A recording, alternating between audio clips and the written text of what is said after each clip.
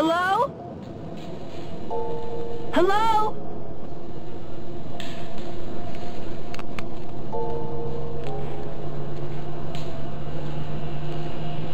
It's all around us.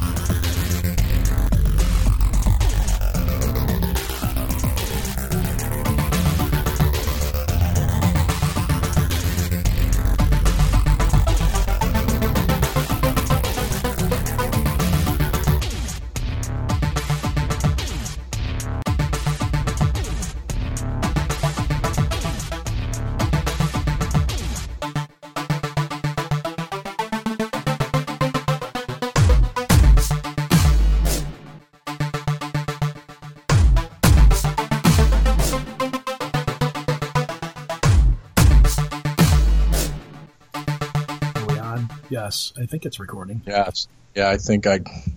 yeah. There we go. Yeah, are you recording on your end, just to be sure? I can. Lucky my microphone's alive. Oh, no, that's Notepad.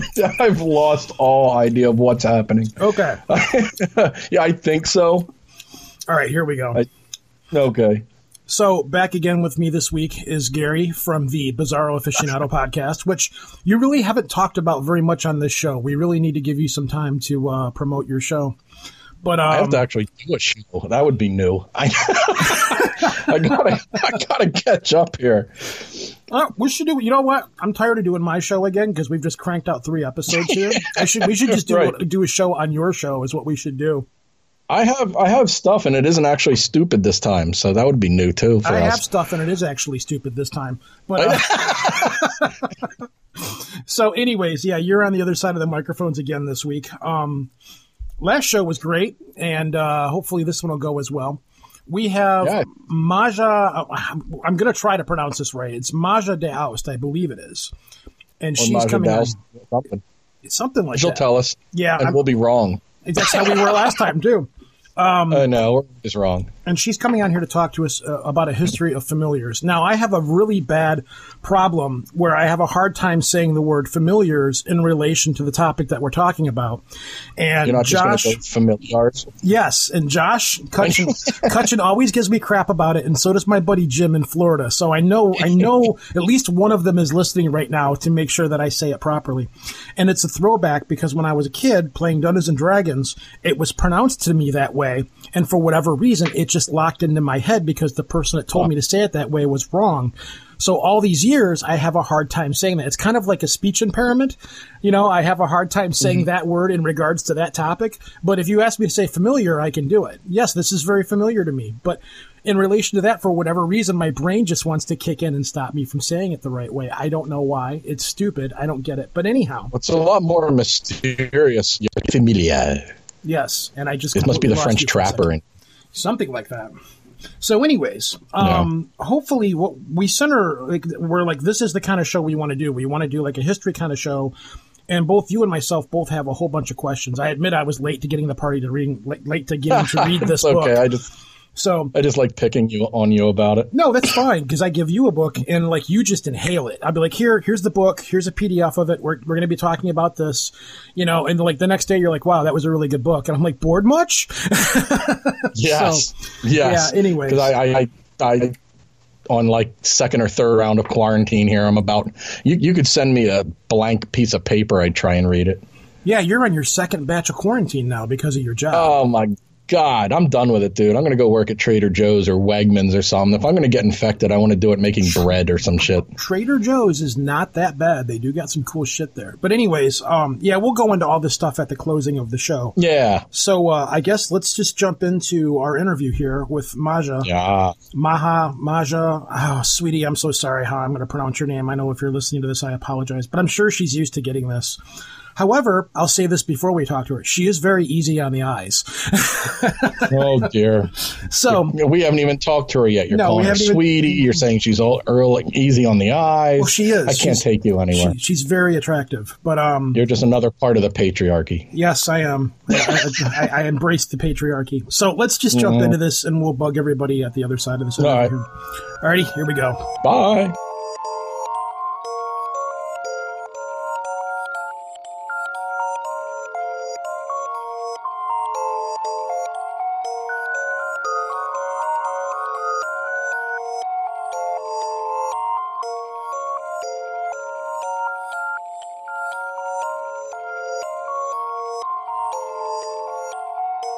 All right, so tonight we have Maja DeWoo. You are an author. You are a witch. You've written a really interesting book. It's about the history of familiars, the actual where they come from. History, as far as familiars go, everybody, the first thing that comes to mind is the black cat with the witch, Harry Potter with the owl, and those are the main ones. But the big one is the witch's cat. These things go way, way back, and you do a deep history search on all of this stuff, which is why I was looking forward to getting you on here to talk about the history of what these things are and where they come from. So welcome to Project Archivist. It's a pleasure to have you here. Oh, thanks for having me, you guys. I'm really excited to be here.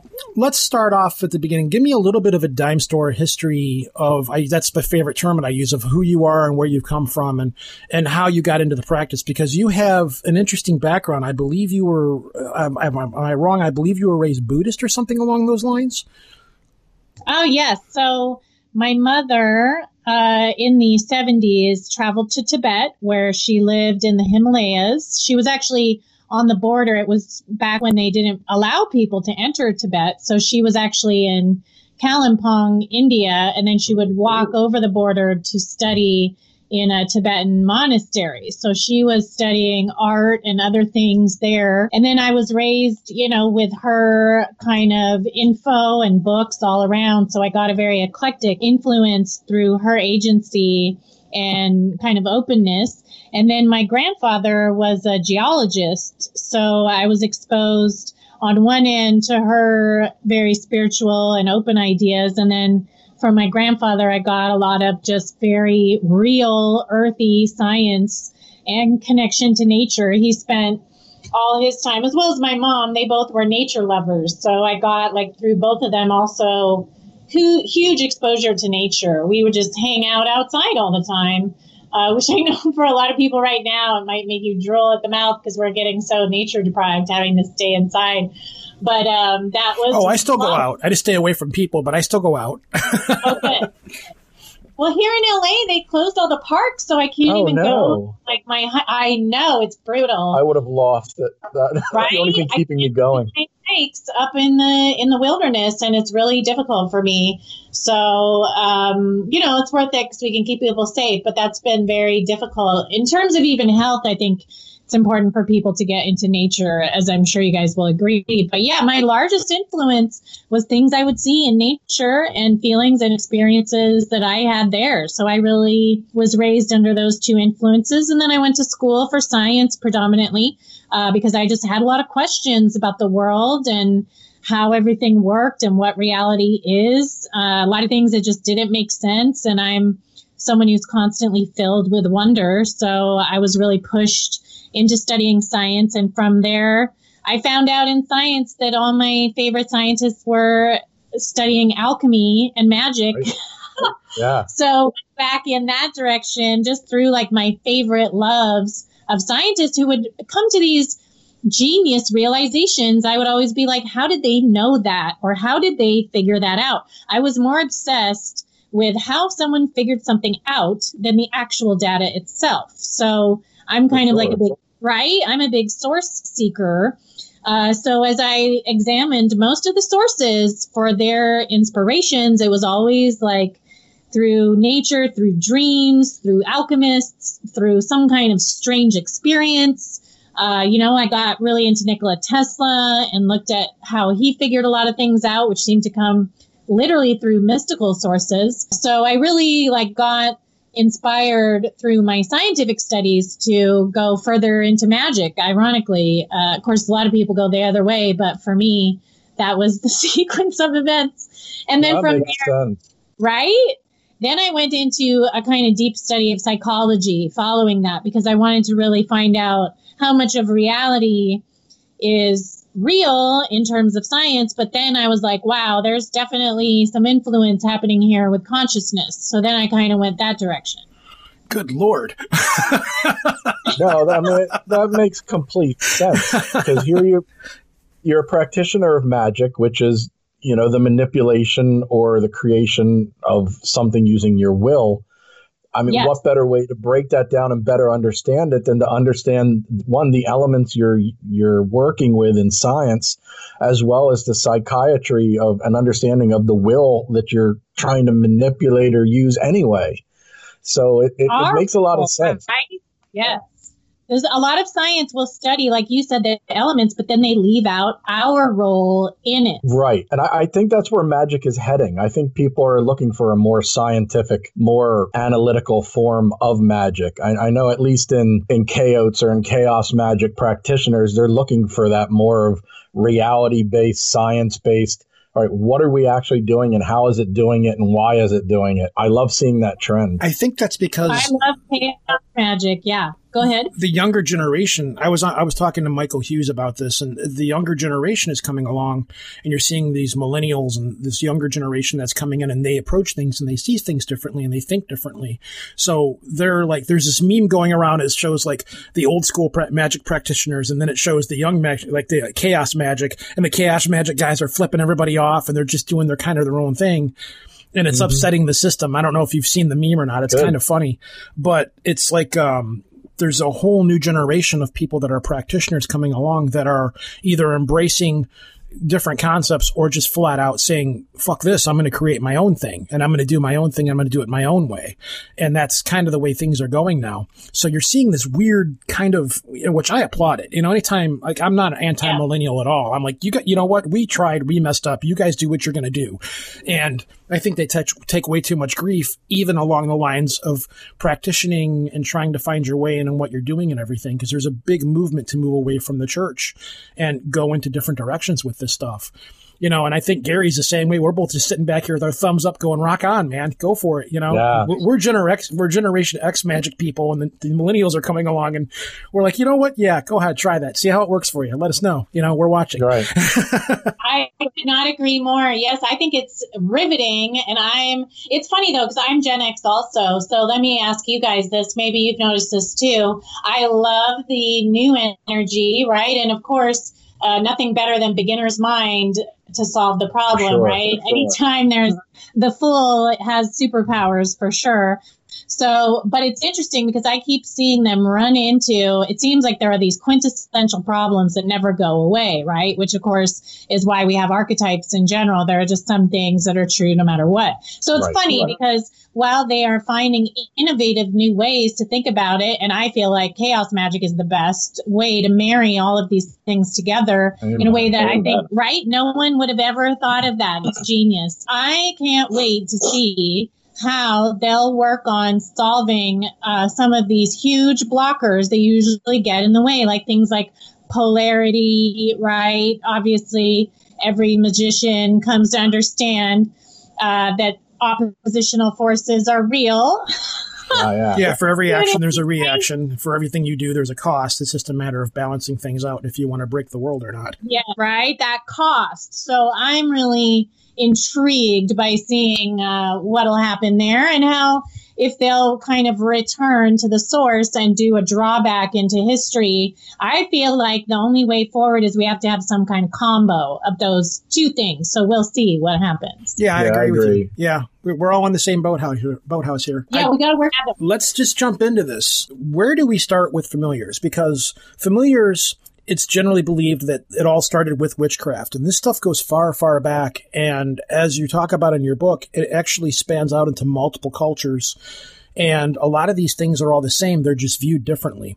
So where do you want to start with this? Take us on a journey here. Yes. So for me, part of my research is I want to look at everything and then see what's the same everywhere. Because that's like, a lot of people will find a tradition or a belief that they're comfortable with, and then they kind of settle deeply into it and go through the microscope there, and that's a good technique. But I kind of did that and then was like, well, where else is this true? So with familiars, I found truth in it through my experiences with nature, right? Like I said, so I was like driven to see like, well, where else is this? Because if something's true, it's going to be true everywhere, right? There's some truths that are universal, and those are the ones that I always want to see because they have the most power.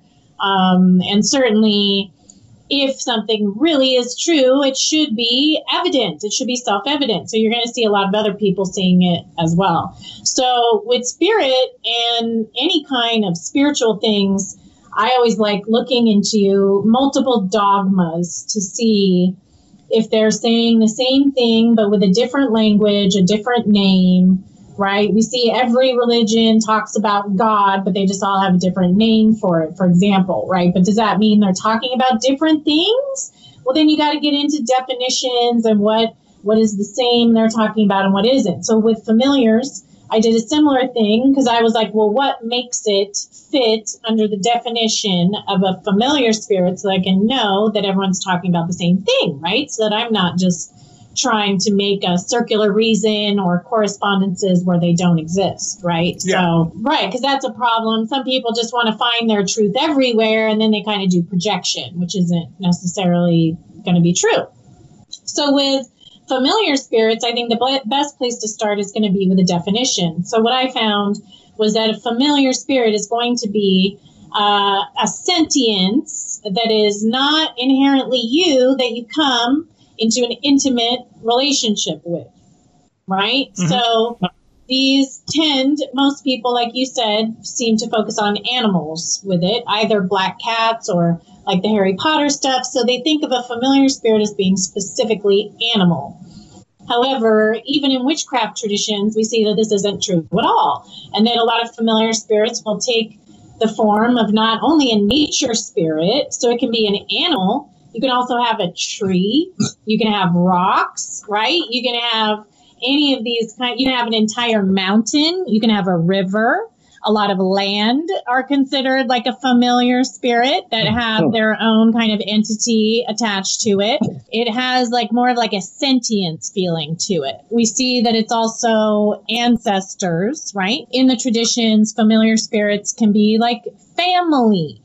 It comes from the same root word as family. So it can be like your passed on grandfather, your great-great-grandfather, your great-great-great-grandparents. You know, it has like a pretty wide application when we start investigating it, especially in indigenous cultures too, who have not only animal spirit familiars, just like witches do. They have ancestor familiar spirits. They have land-based familiar spirits, water, bodies of water, right? And all these kind of things. And then what I also found was, in addition to these kind of more palpable, identifiable things, there was more abstract things that can be considered familiar spirits. And these go more along the lines of a sentience or intelligence.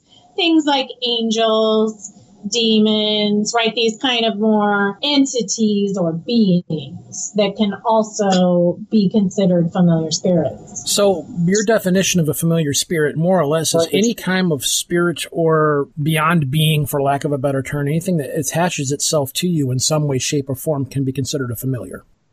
Yes. What I found was the key element for myself and others and throughout history was that there was a kind of intimate relationship specifically. See, I was really happy. In your book, you brought up Carlos Castaneda and mainly talking about plant allies.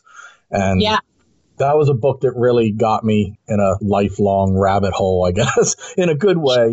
That really spoke to me as far as really defining the paradigm of familiar. Because it's not just this, it's this demon that is in an animal and then it does stuff for you. You have to earn it. You have to develop the relationship. You have to keep the relationship. And there was those first books with, Don Juan and like that really kind of drummed that home for me. So I was happy to see that in your book.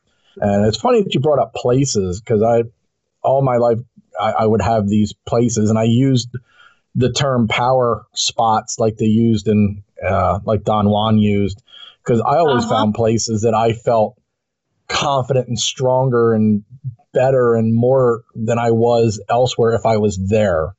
You know, whether it was a certain park or a place in a park or a spot in the house. So that's something I've used all my life. I would, just like in the book, I would roam around the room and be like, here's the spot. You know, because I remember him, and boy, this is going back to like high school when I read these last, but, you know, he would have to sit on that porch and move around trying to find that spot. And yeah, familiars can be all of that.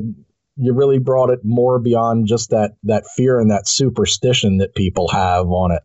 And do you think that that's still there, that fear and that people have, that it's either like, to have a familiar is a bad thing, that's a demonic thing, you don't want that, versus the fact that they just don't understand how this works? You know, it's so confounding to me because I find that a lot of people who have the most superstition and abhorrence to it will themselves practice the very same thing, of course, right? True. So Yes. I get the most flack from Christians who have the Holy Really? Spirit. You don't say. I know, it's funny. It's so weird.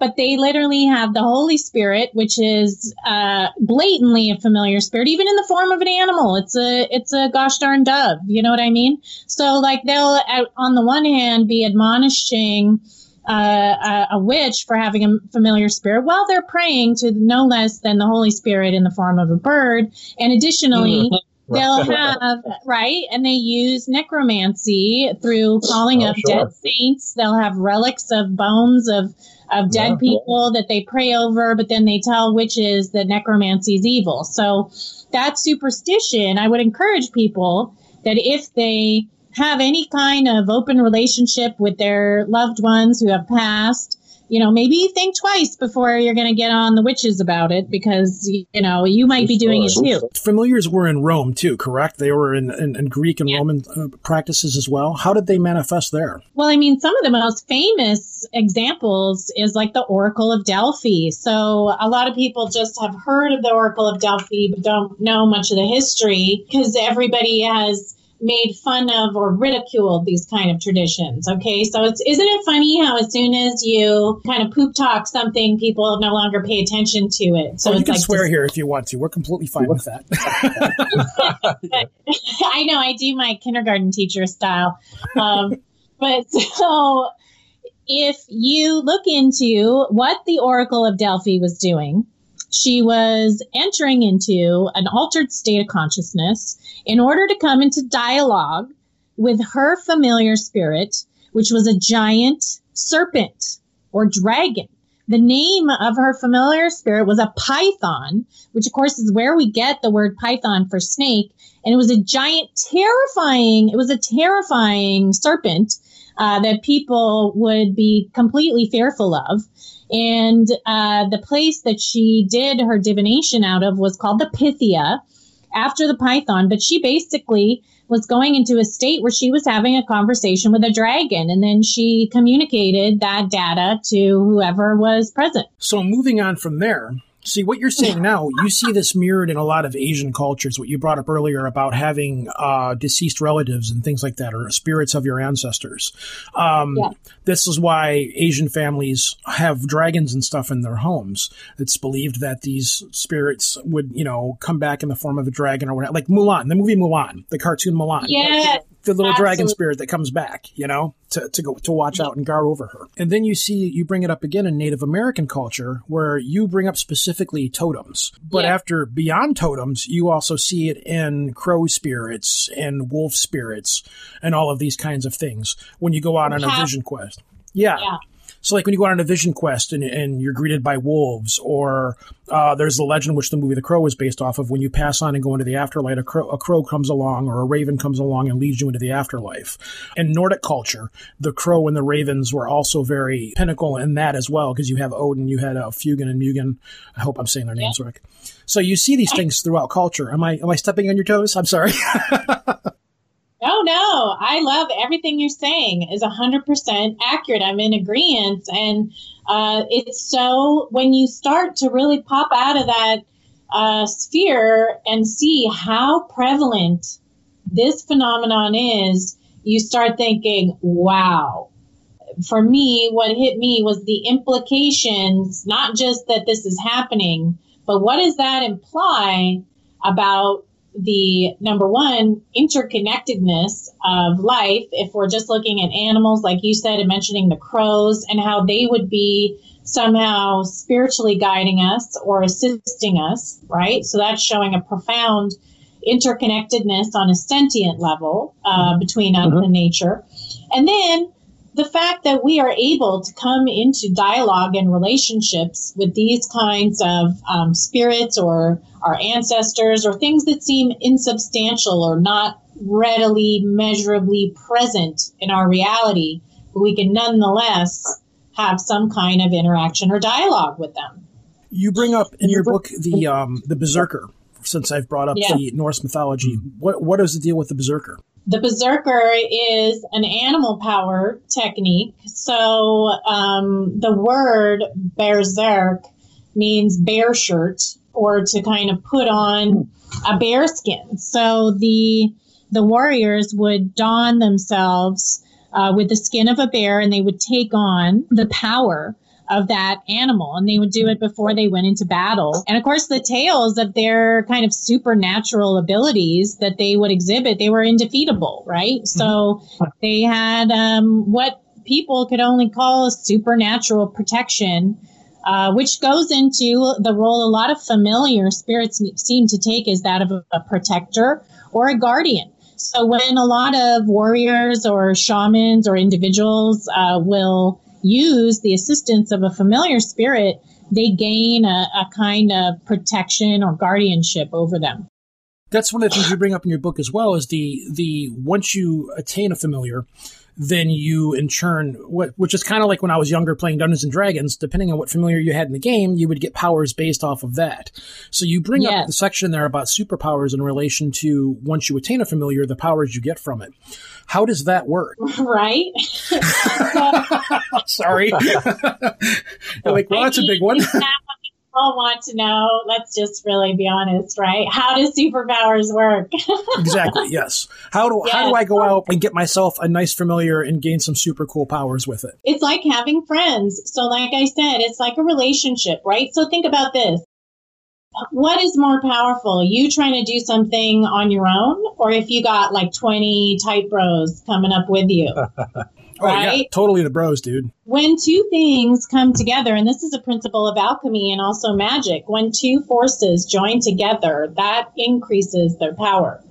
You see this in every relationship, and that commitment, the commitment in occultism forms the foundation of the temple. So for anyone that is meditating or going through the initiatic process, you'll hear a lot of language that talks about building or creating a foundation of something.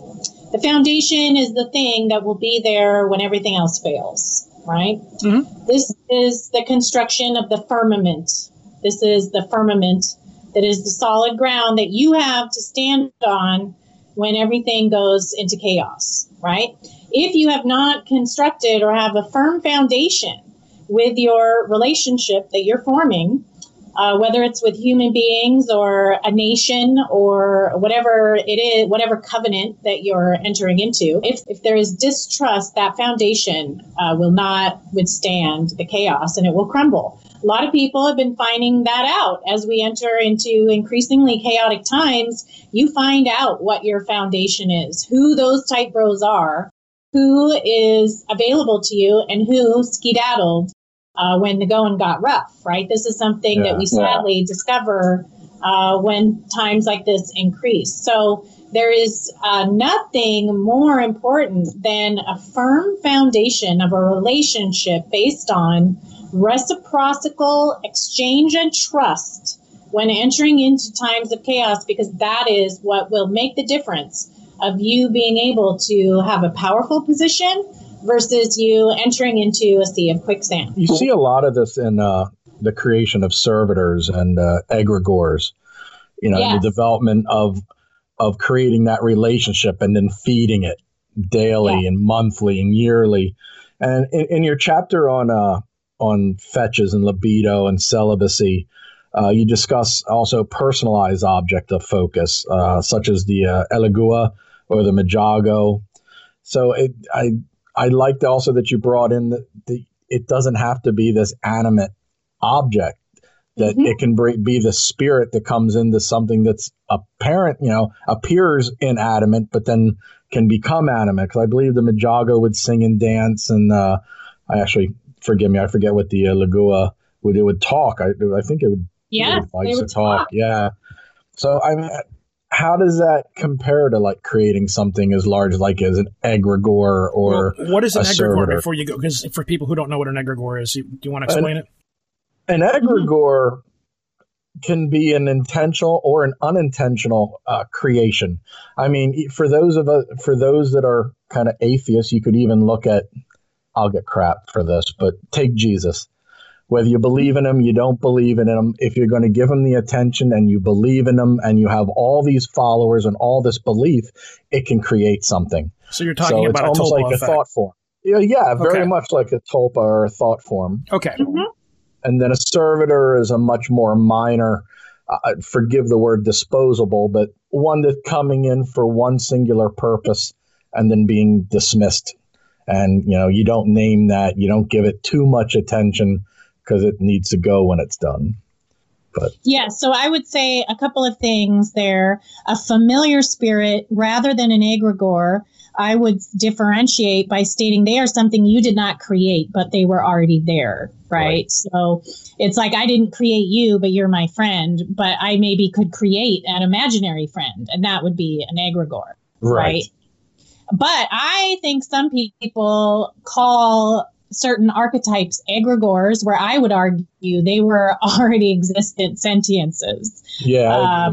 That's like a whole field of things. So the servitors are talked about, I feel like, more in the terms of like a homunculus, where you create it and then it's there, right? So yes, exactly. Kind of my feeling on it, although I'm sure a lot of people will nitpick on that one, but that's just my opinion. But yeah, so with an egregore, then it would be something you constructed in order to gain that power, and those work predominantly like an idol.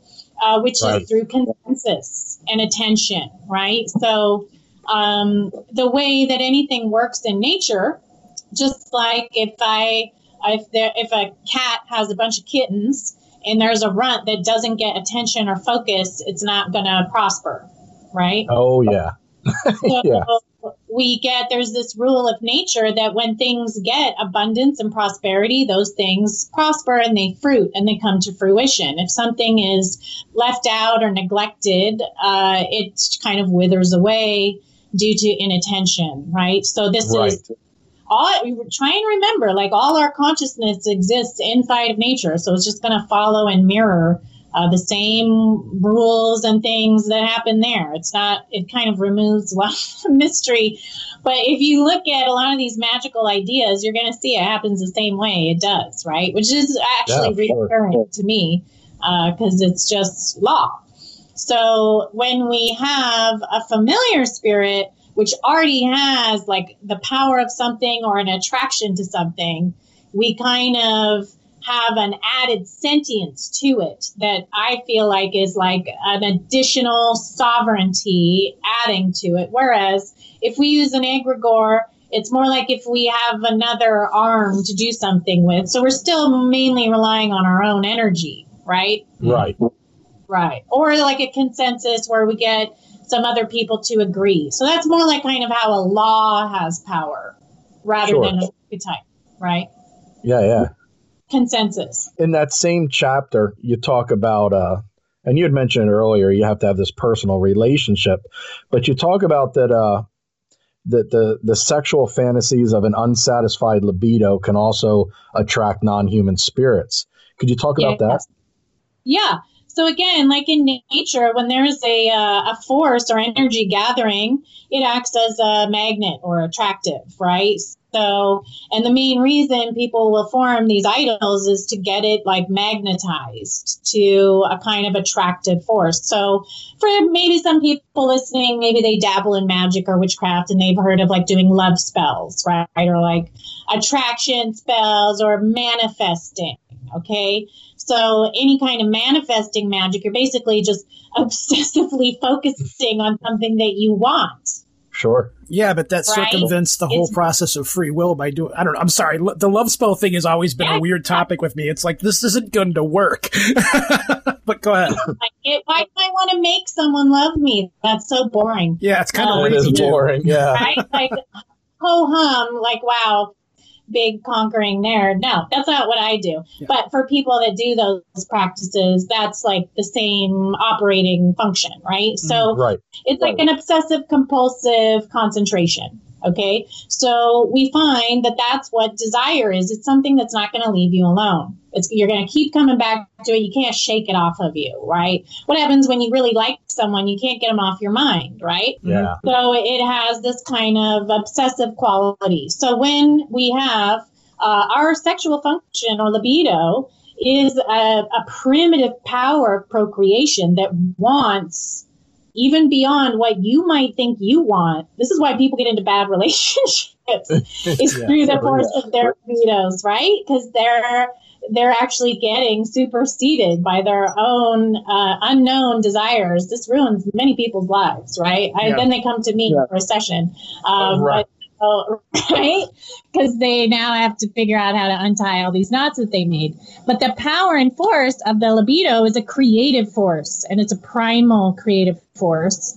And when we don't indulge it or kind of blow it, right? When it gets stored and charged, it builds in its intensity. So it's like kind of like a static cling or a static electricity that other things are going to get attracted to. I don't know if you've ever heard of Catherine Ironwood. No. She works in hoodoo, and she would always say, "It's like I don't understand why people will do magic to create a relationship and do magic to end a relationship or to start a relationship, but no one ever does any magic to better their relationship or understand their partner or to build it stronger." Or she's like, why does it lose everything in the middle? Always lost. It's death magic, right? It's so dumb. Yeah, I agree. I do magic for empowerment and to positively charge it. Why everybody focuses on drama and then they get more drama. Weird, See, that's right? the other thing. It's like you bring up the whole idea of excessively compulsing over something, but really that's the most powerful energy that you're going to be able to put into something. Like from what I was always taught and from what I understand, all of this stuff it's all props. It all comes from you and from for what you're doing with it and your intention and your will that you put out there. So I don't really have a set study. If I did, it would be along the lines of conjure and hoodoo and things like that. But I don't look at people and go, whoa, you're wrong because you do it this way. In the end, it doesn't matter. Right. But the excessive compulsiveness and the energy that you put into what you want is where the things come from, because you have to have that energy. Agree. Passion. Yes, you have to have the passion behind it to make things do what you want to do. Even if you got to be careful about it, because even if you're not paying attention, you can make things happen. And I always get people like, hey, how do I do this or how do I do that? And I'm like, well, you can do what you want, but you got to be conscientious of the effects that it's going to have and how you're going to affect the people around you and what you're going to do by doing these things. There's consequences, yes. So, because it follows the path of least resistance. So, yes. Going back to, but I'm going off on a tangent here. Since you bring up the whole process of sexual energy, and that is another form of compulsion, and it's a better buildup of energy and so forth, are you familiar with this thing called a tokolosh by chance? Because have you ever heard of this thing? It's a South American thing. It pretty much is a familiar that witches were believed to summon. It was like a little sex dwarf with like a huge penis that would throw over its shoulder. I'm completely serious about this. You have no idea what I'm talking about, do you? I haven't heard of it, but I like it. Yeah, if you look it up, it's we covered it a long, long time ago. So when you guys are talking about sexual energy, because again, this goes back to with familiars and witches, they were always like depicted in some weird shape or form as being something sexual and conversing with the devil or something like that. That's because of the libido. It's because of the libido. Yes. Yes. So when there's all these little like sex dwarf things that you have, that are tied to familiars in a lot of ways. How did we get to sex dwarf? As you do, yes. Not the song Sex Dwarf, but still. Oh. So, golly. Yeah, but you bring that up in your book too about the whole, that's we're talking about here, the whole libido thing and how it all ties in with these things. So yes, so many practitioners, and this is not an isolated incident. Okay, you're bringing up something from South America. I talk about in the book that many shamans from ancient cultures come into marital relationships. Okay, where they have a full-blown marriage with the spirit. As I mentioned from Stephen Byers' book, that a lot of shamans come into, they have like a wife that is the plant spirit that they develop such a intimate relationship with that spirit then becomes jealous if they have other conversations with other people, and it gets like to different levels of severity, right? In Christian evangelical traditions, they talk about these kind of spirit wives or spirit husbands that people take on. We see going all the way back to ancient Egypt, we see that Isis participates in these kind of marital relationships with very specific angels that are named. We see in Christianity itself, for crying out loud, Mary has sexual encounter with the Holy Spirit. So like, this isn't a weird idea. We laugh because you're talking about the sex dwarf, but no less than the Holy Spirit itself also engages in this activity. So to me, I'm like reading all this stuff and I'm like, I can't believe people don't have this conversation or like bring this up and its implications. And then they call witches crazy. I'm like, yeah, okay. we're creatures of spirit too. I think we crave that energy just like any familiar would. We want to be needed. We want to be utilized. We want to be, and I think we as spiritual can become familiars in both a good and negative way to other people in our lives, like you said, in bad relationships. And it's toxic too, right? But even then, 100%. Like you mentioned before, like what about a commitment to fixing when things go wrong, right? Or clearing negative energy that develops. Chances are, how many of you guys have had a perfect relationship in your life that never had negativity or suspicion or envy or distrust enter? That doesn't happen because things mess up and things go wrong. Those happen. Right? Those are fairy tales. But even in fairy tales, there's drama. So I get so pissed because I'm like, that's not, the focus needs to be on making your commitment, and trying to heal things when they go wrong. Obviously, there's certain boundaries that when things get to an abusive enough level, you have to then take action. But if corrective things can happen more, I feel like there would be less openings for those abuses to occur.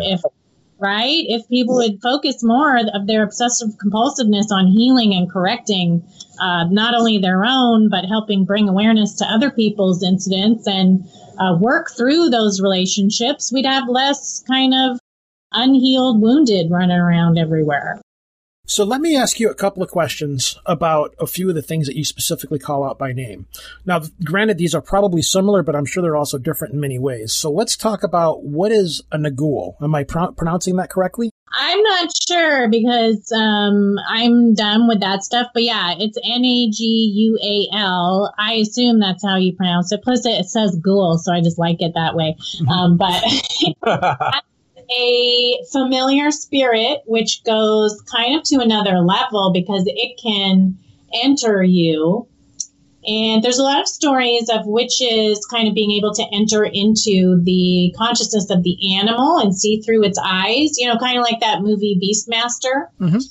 And there's all those stories where the witch can kind of enter into that sentience. And with the Nagul, basically it can enter into you so that you take on some of its properties. And that goes more into like shape-shifting ideas and kind of like the Berserker would be. Yeah, it sounds like voodoo with the Loa, where you let a Loa ride you. Yes, you get ridden. Mm-hmm. Absolutely. Yeah. So the Weyekin, Weykin, what's that? That one is more of a communicator where you do a vision quest. That's in Native American traditions. And you have to do a kind of sacrifice and offering and in exchange, you gain information, wisdom, and kind of like data. So there's a lot of these kind of familiar relationships where the people get into it just to get data on stuff. So like in the story of Isis from Egypt, she wants to know how to do stuff. Okay.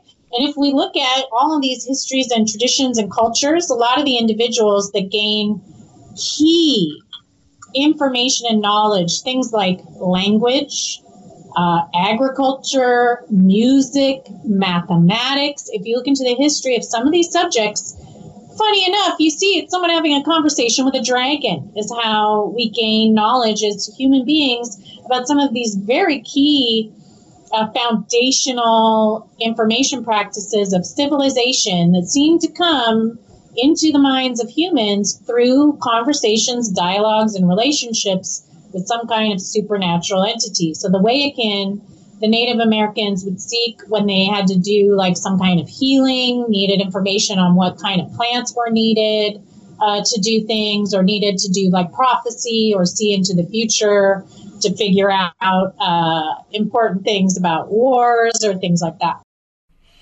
So, Gary, did you have anything, or you want me to shoot at it? Yeah, go ahead. I mean, I do have one more, but I'm a big fan of fae and fairy folklore.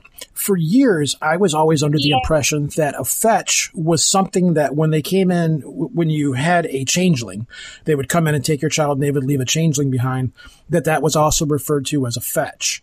That are these the same things, or are these something different? Because you bring fetches up in your book, and as I was reading, I'm like, this doesn't match what I thought they were. Yeah. So what I found in my research of a fetch, it's very much that libido relationship of desire, where it's like something that will go out and get you what you want. So if you were, it's very magnetic, libido-based energy from my research, which is like when you say someone's fetching, or go fetch me a glass of water. So they're more like a personal servant kind of familiar that's based on magnetic attraction and manifesting. The changelings, I write about in there as well. I have a whole chapter on fairies, which some people would come into marriages with fairies, like I was mentioning earlier. And a lot of that goes into power relationships, and people would form entire nations with fairy bloodlines. There's all kinds of data that Evans Wentz in his book, The Celtic Fairy Faith, gets into his well-researched history of how they feel like there was actually family relationships with fairies. And so they have these changelings that they would substitute, and then the fairies would like interbreed or intermingle with humans.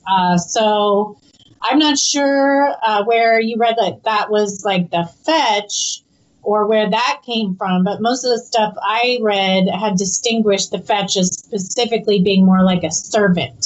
Well, what you say makes sense. So it's that I was like, okay, this sounds right because of the root word and everything like that. I just never heard of it quite described that way before. It was always explained to me, no, this, because the changeling is what's left behind when they come and abduct your child. They leave a changeling behind. Right. And it's usually sticks and stuff like that that's all been glamored to look like your child. So like fetish. You're thinking more like a fetish, yeah. Possibly that might be what it is. Yeah, because fetishes tie into this as well. I'm glad you brought that up, actually, because that was where I was going to go next. So since you have brought it up, how do fetishes tie into this thing? Is that's something that you create and you imbue with the spirit, no?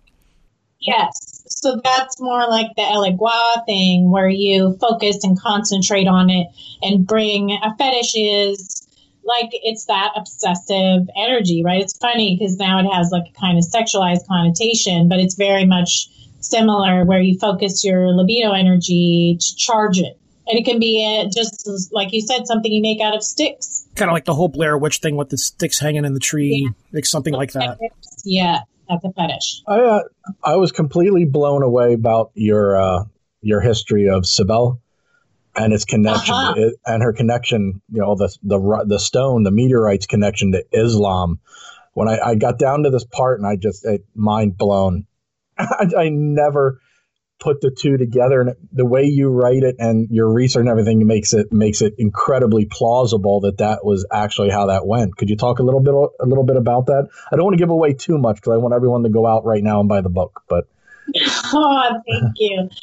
Yeah, I got a lot of really hardcore information and data from my familiar spirit about Cybele and the history of familiars. So that's something that I've had a big connection to. I have a big connection to Cybele in general, personally. So for me, it was kind of stuff I had received. Most of it, I actually got a lot of the Cybele energy at spring equinoxes, because I do some earth nature practices, and it really came in then. And then I just started on these crazy research trails, and it blossomed and kind of came together. So those connections, I maybe even can't take credit for, because they came direct from the source, But yes, Cybele was the earth goddess, who's called by many different names, as all of these archetypes are, but she had a cult following and took the form of a meteorite. I think Werner Herzog actually had a meteorite movie coming out, if I'm not mistaken. I read about it. I'm not sure if it came out or not yet, but he got all into that too. I'll have to hunt that. I'll watch anything he does. Anything. Right? He transfixes me. I love him. Yeah. But it focuses on her history.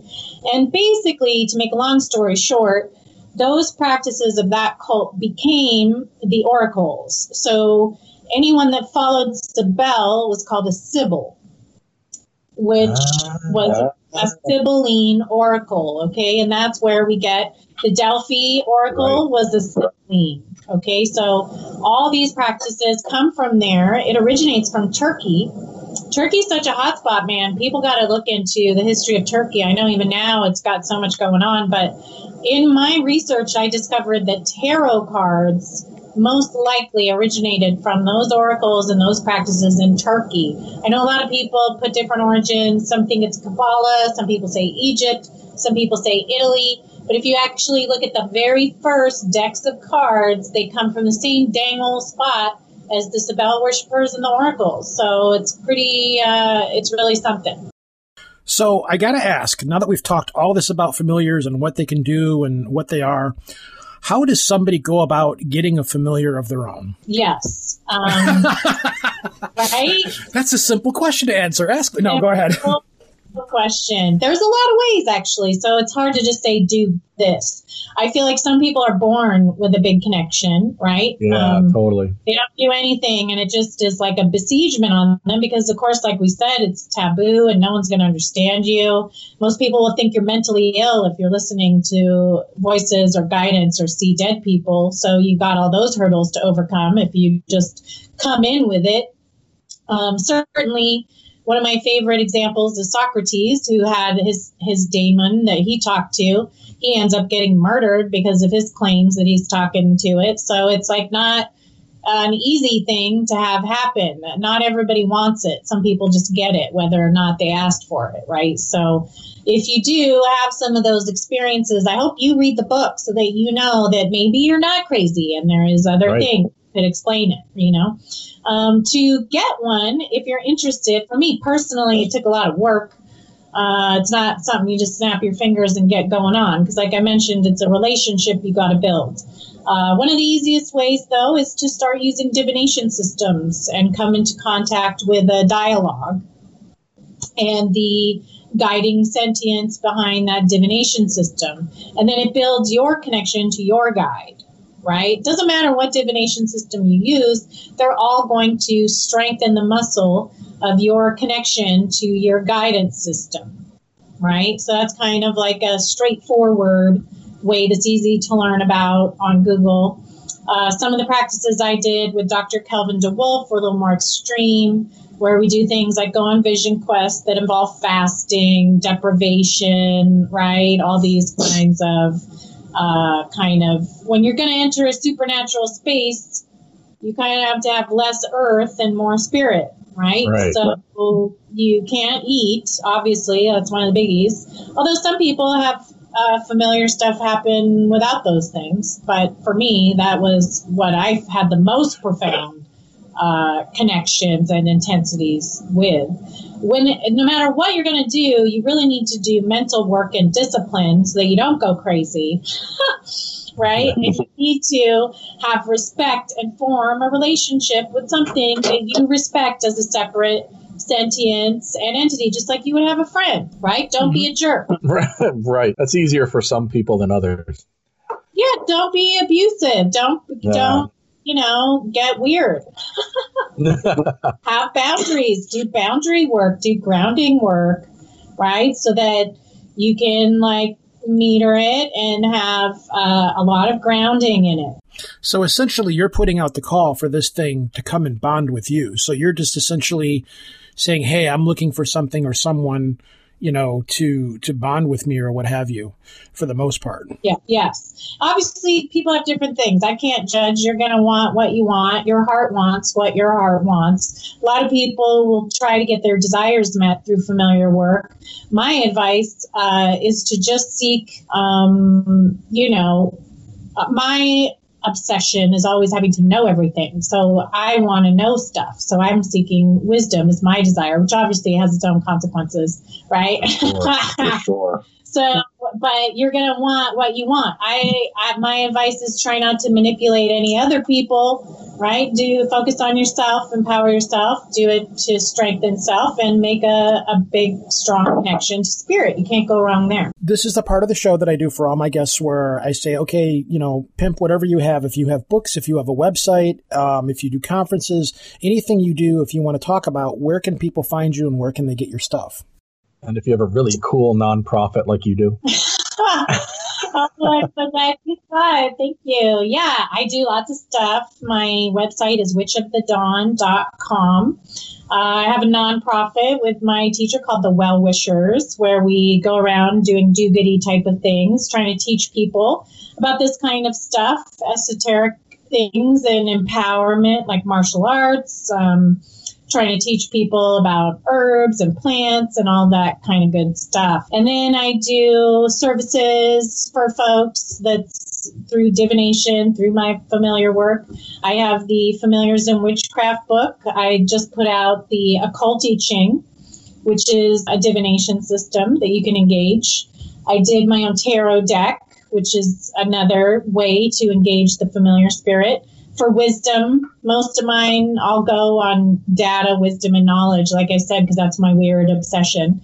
And then I also did a book with my dear friend who passed on named Adam Parfrey. Some of you might be familiar with his work. He was a super genius, radical free speech proponent. And we did a book called The Secret Source that goes into the history of the law of attraction and where it originates and some of the ancient Egyptian uses for that modality. Thank you for coming on here and doing this. We very much appreciate it. It's been a pleasure talking to you. Hopefully we haven't given you the same interview that you've done a million times. Oh, you guys are awesome. You're so well-versed and knowledgeable about this stuff.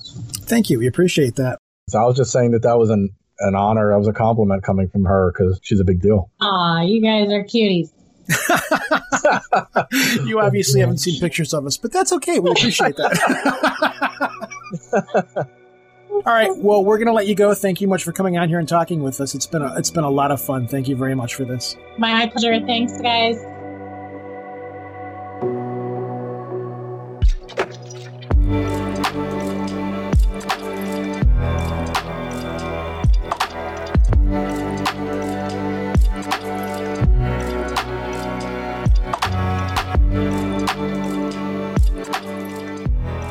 Maja DeWoo, because we were going through before the show, how are we supposed to say her name right? And she corrected us before we hit the record button, unfortunately. She's a sweetheart. She's really cool. She was really cool. And I definitely want to talk to her. I keep hijacking all your guests. And I'm fine with that. And now I have to actually call them, contact them, I am and fine with actually that. do a show one of these days. I've been so caught up in stuff, but it's all over because I'm Yeah, you're Done. now on your second quarantine. So to keep done. people up to speed now, you thought you had the Rona, and then you didn't have the Rona. You just had a really bad flu or something like that. Went back to work. Your job is transporting patients. Right. Went to New York. Yeah. Ended up transporting there, where every nurse and doctor I talked to up there said, "Oh yeah, you had it. You got a false negative or something." So they're like, "Make sure you take the antibody test." So then I come back to Philly and transport infected people in Philly, and then the hospital doesn't tell us that the person's infected. The person doesn't tell us they're infected, which I can forgive and understand. You'd think that that's all taken care of, and I wore a mask anyway, luckily. Mm-hmm. But now I'm quarantined again, and I think I'm done. I've been in EMT off and on since I was 18. You're finally done. I've been giving you shit about this for a month. Like, how long? How much are you going to keep doing this? Like, blah, blah, blah. Now you're like, no, I'm done. Shit's over with. I'm done. I keep working, and I'm not making any money because every other shift I'm on quarantine. I can't do this. I kept waiting for you to come up here to Detroit because things are bad here. I'm going to wait till it's really bad, and then I'm just going to go to Detroit. It sucks here. Like, we just had this thing that happened in our state capital today, Lansing, where everybody showed up, blocked off all the roads to get out of their cars, and then they started protesting at the Capitol because they're like, we shouldn't be locked down, yada, yada, yada, blah, blah, blah. And people just don't get it. It's incredibly frustrating. Like, we're just in Michigan, we're beginning to see the curve start to go down. So yes, it's working. And I'm not going to lie, I have gone out in public. I go to my job every day where I sit in a little tiny office, which is basically a closet full of parts, and I run the company's website. And everybody that works with me are all super germaphobes, and I'm a germaphobe to a certain extent. So we're all like, okay, we're probably going to be cool with each other, but you answer that phone. That's your phone. I'm going to stay here in this office. We kind of like, we're all like, okay, we're all going to like not touch anything. We all got hand sanitizer. And then I go out when I can. I grab my motorcycle and I go out for motorcycle rides. I go way out into the sticks. I don't go near anybody. I don't stop and talk to people. I don't even stop to go to a gas station. I'll ride out and then I'll come back. And then the gas station that I go to, it's completely hands-free. I just walk up, scan my card, scan my other card. It doesn't require me to put a number in there. So I don't even touch that much. And then I come home and park my bike. You got to touch the pump. That's what gets you. Yeah, it is. But, I've got gloves for that, and then I'm like hand sanitizer on everything. Oh, don't get me even started on the people wearing gloves now, because now they'll go into I go up to this one lady. I'm like, I don't want to tell you what to do, ma'am, but you're actually causing more harm with your gloves. And she's like, how so? I'm like, all right, say you go over and you pick up this box of pasta. Before you picked up this box of pasta, some chucklehead who was coughing and sneezing and picking at his teeth, who has COVID and is asymptomatic, then went and picked up this pasta and said, oh no, that is lentil pasta. I want pasta made out of flour. Mm. He puts that back. Now you pick it up and pick up this and pick up that and pick up that other thing. So now that one thing that's infected, you've now spread the 20, 30 other things. She's like, oh, I didn't think about it. And just since I've been talking to you, ma'am, you have touched your face 4 times. You are so infected, ma'am. Have a good day. You're screwed. I'm like, what do you have that I might buy after you've passed, man? See, like up here, you've got, it's like the churches where all the church people were still going to church when COVID was a thing. Like the one pastor, I will keep doing this until I'm arrested or in the hospital. Well, he died. Well, he caught Jesus is bigger than a virus, Ro. They had somebody say that on the news, almost just literally that. So in my mind, I'm like, okay, this is a self-fixing problem. These people are going to get together. They're going to get sick. The problem is when they go back home, because they don't think this is a thing, they can in turn keep the process going. It's like, all right, if you're going to be this herd mentality, just go herd here and then stay here and then do what you're going to do and die, but don't do your stupidity onto everybody else. That needs to be Michigan's new statement. Herd here, stay here, yes, die here. It's if you don't like, okay, here's a whole bunch of campgrounds. If you don't believe this is a thing, go hang out at these campgrounds here and then just, what happens is going to happen. And I hate to be that way about it, but it's like, everybody's like, well, we need to get back to returning back to work and getting business done. And it's like, man, you people just don't get it. You just don't. Have half the country that's scared to death and the other half that still thinks it's probably a Democratic hoax or Democrat hoax. And then everyone's just lost. And See, some people just don't want to think about it being real because it terrifies them. Yeah, so but you've seen shit. So you've seen shit firsthand. Oh, I've seen the bodies stacked. Yeah, you've seen stuff. And I had another buddy of mine who called me up a few days ago, and they were having a really rough time. It was like right after I got done talking to you, the next day or the day after that, I had a buddy call me up in the morning, and he was losing it. And he's like, I don't know if I can do this anymore. And then he started telling me stuff, and then boom, it pops up on the news in Detroit. Like right after what he told me about it, popped up in the news, and the pictures and stuff popped up. I never thought in my life I would see mass graves. Yeah. I mean, well, that's a lie because I dug them in Iraq, but that was Iraq. Mm-hmm. I never in my life thought I would be transporting bodies to a mass grave.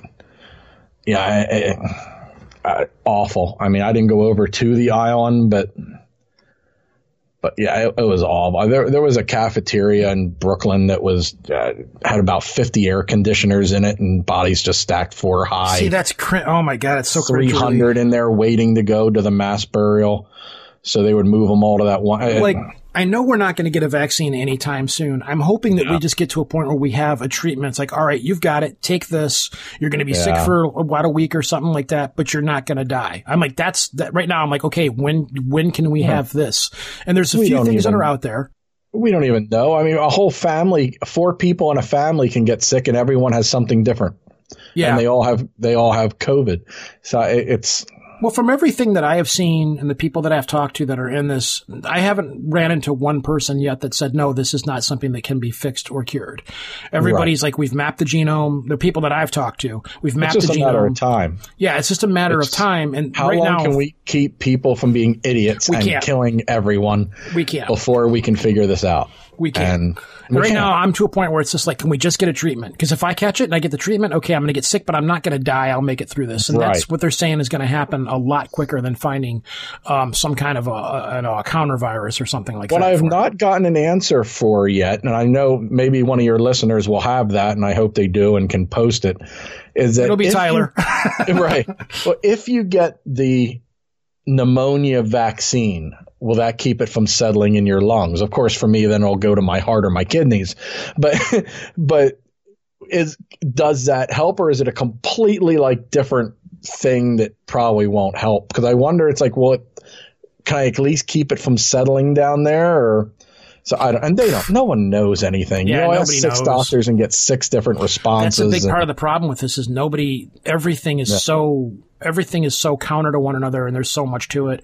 I don't know. I mean, I don't want to spend the whole episode talking about COVID because everybody's COVID out right now. Everybody's freaked out. Yes. And I kind of want to keep doing shows that don't relate to that to give people something else to think about for the most part. But, the light at the end of the tunnel is yes, there's not the vaccine's further up, but there are treatments that are coming, probably within the next 6 months or whatever. I know they started doing antibody testing last week at, where was it?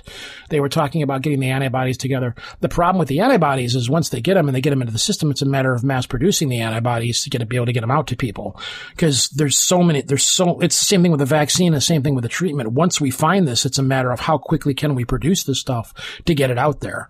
So that's, and in the meantime, the octopi are coming ashore. Yeah, they are. More about that in Bizarro Aficionado. That's really, really weird that's happening. It is really weird, and hail the old ones.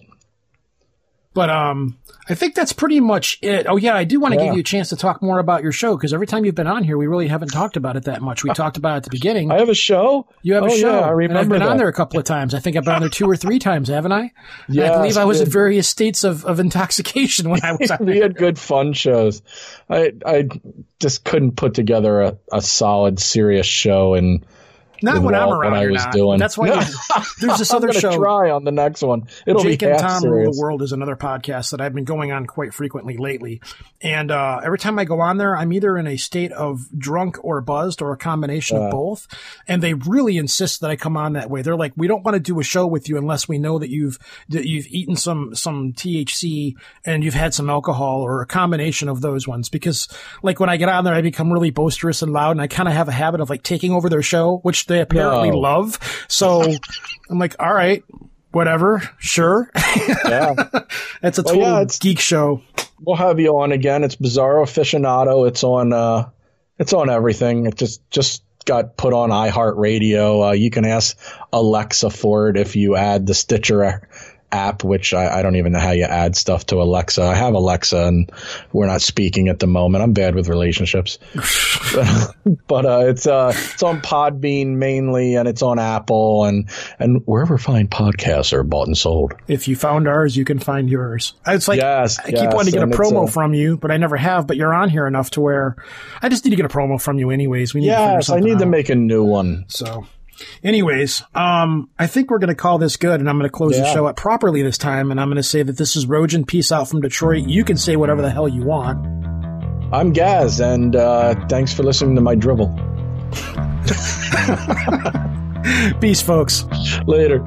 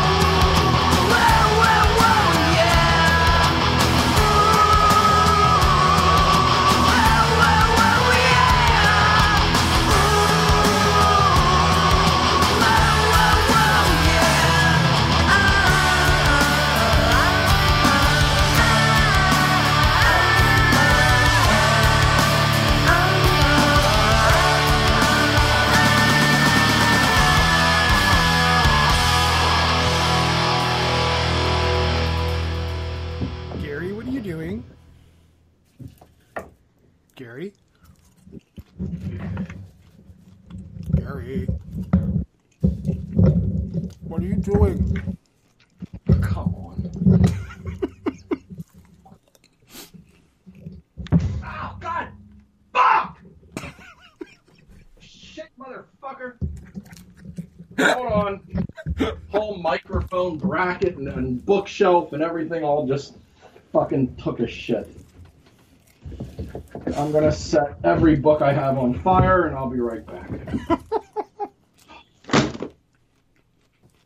Alright, tightened up again. Get in the hole, you whore.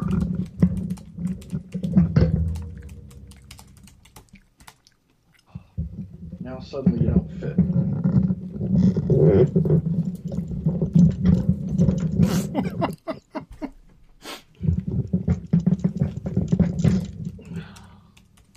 Fuck's sake.